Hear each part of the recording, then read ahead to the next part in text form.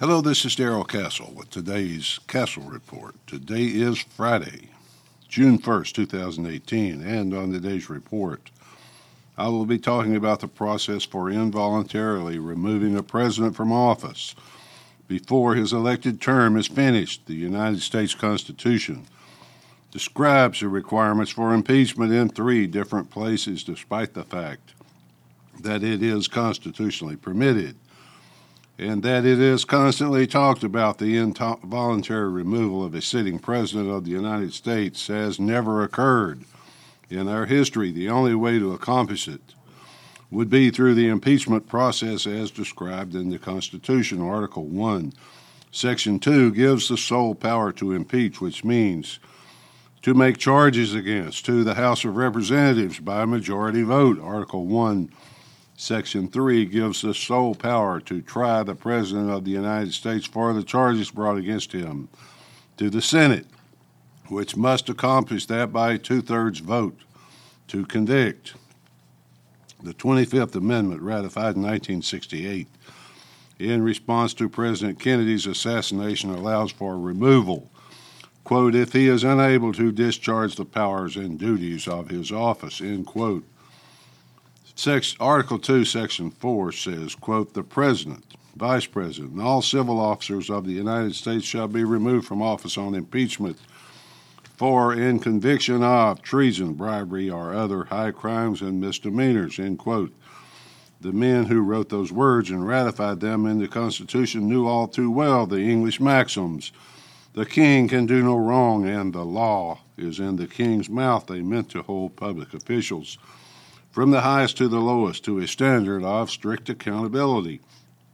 All of them, but especially Washington and Jefferson, were determined to take away any pretense of regal immunity from prosecution. The president, it was decided, would be personally liable to the representatives of the people for his conduct. When the president is tried on impeachment charges, the Chief Justice of the United States Supreme Court presides, thus bringing all 3 branches into play.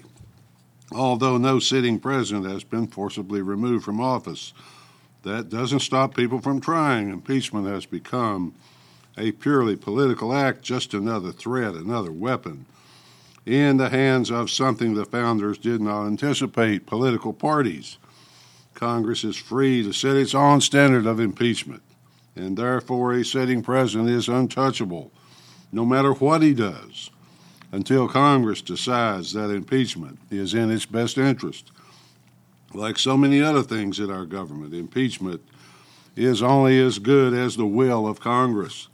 Yesterday, I received in the mail a fundraising letter from a Republican Congressional candidate which said, quote, if I am not elected, my opponent will lead the fight to impeach the president. So help me defend the president from impeachment and bring this win home, end quote. Both sides are currently using the threat of impeachment for political gains against the other.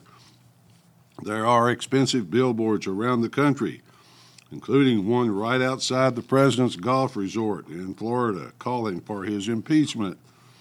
About 63 million voters, or half of Americans, polls show, sense that their country has been taken from them. In response, back in 2016, they voted for Donald Trump, despite many obvious reasons not to do so.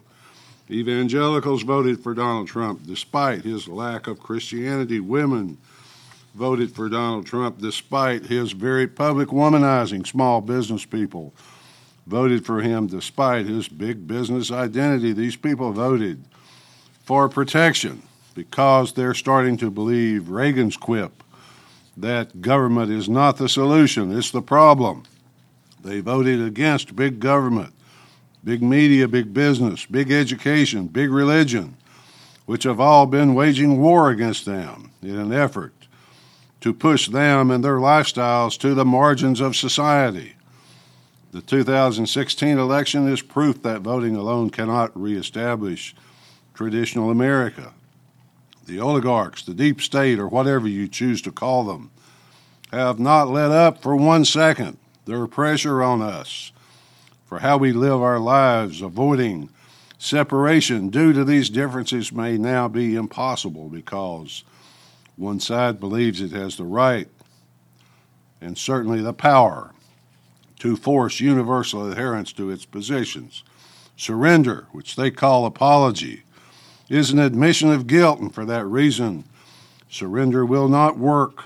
The job is still lost, the university education still ruined, the life still ruined. The victor is then able to parade around the public square of television and social media with the defeated foe's head on a stick.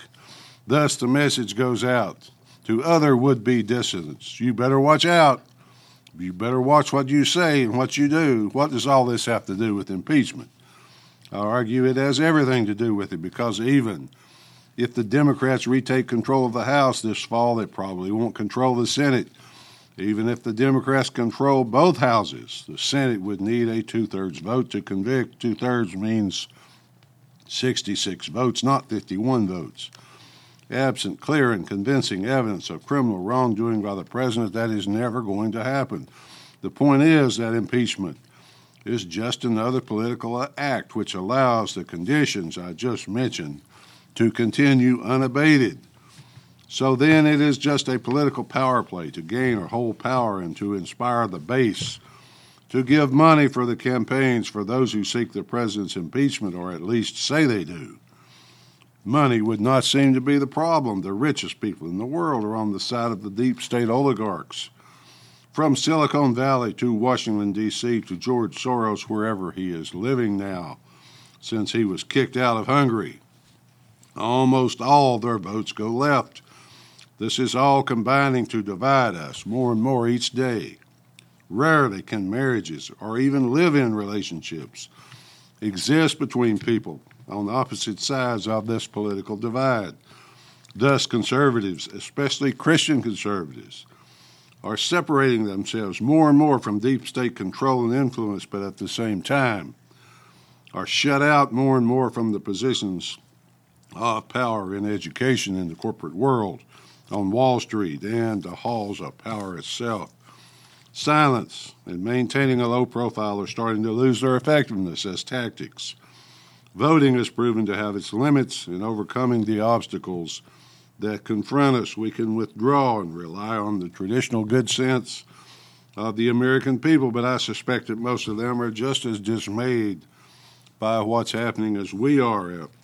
All this talk of impeachment is usually born of political spite. It is causing great harm to the republic now, just as it did in Bill Clinton's day, since it has zero chance of succeeding. If the political spite falls and the president remains in office, heads will roll, just as Newt Gingrich's head rolled after the Clinton impeachment. Nobody in Congress wants to end up as the headless one.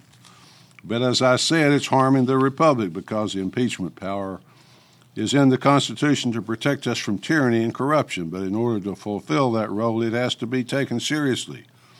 When calls of impeachment are started before the election for both candidates, then repeated endlessly, they lose their effectiveness. It becomes less of a very solemn event and more of the sky is falling or the boy who cried wolf. All political maneuvering is met with a giant yawn by most people. This is where we are today, with our senses dulled to it all. People are tired of hearing from their representatives that every skirmish, no matter how small, is a fight to the death to depose a tyrant. Finally, folks, Americans want to choose their presidents through the process of election rather than having presidents chosen for them. When impeachment is used to defy and nullify the will of the voters, the results will not be pretty to look at, especially when they know the real reason is that they just don't like him. At least that's the way I see it. Until next time, folks, this is Darrell Castle. Thanks for listening.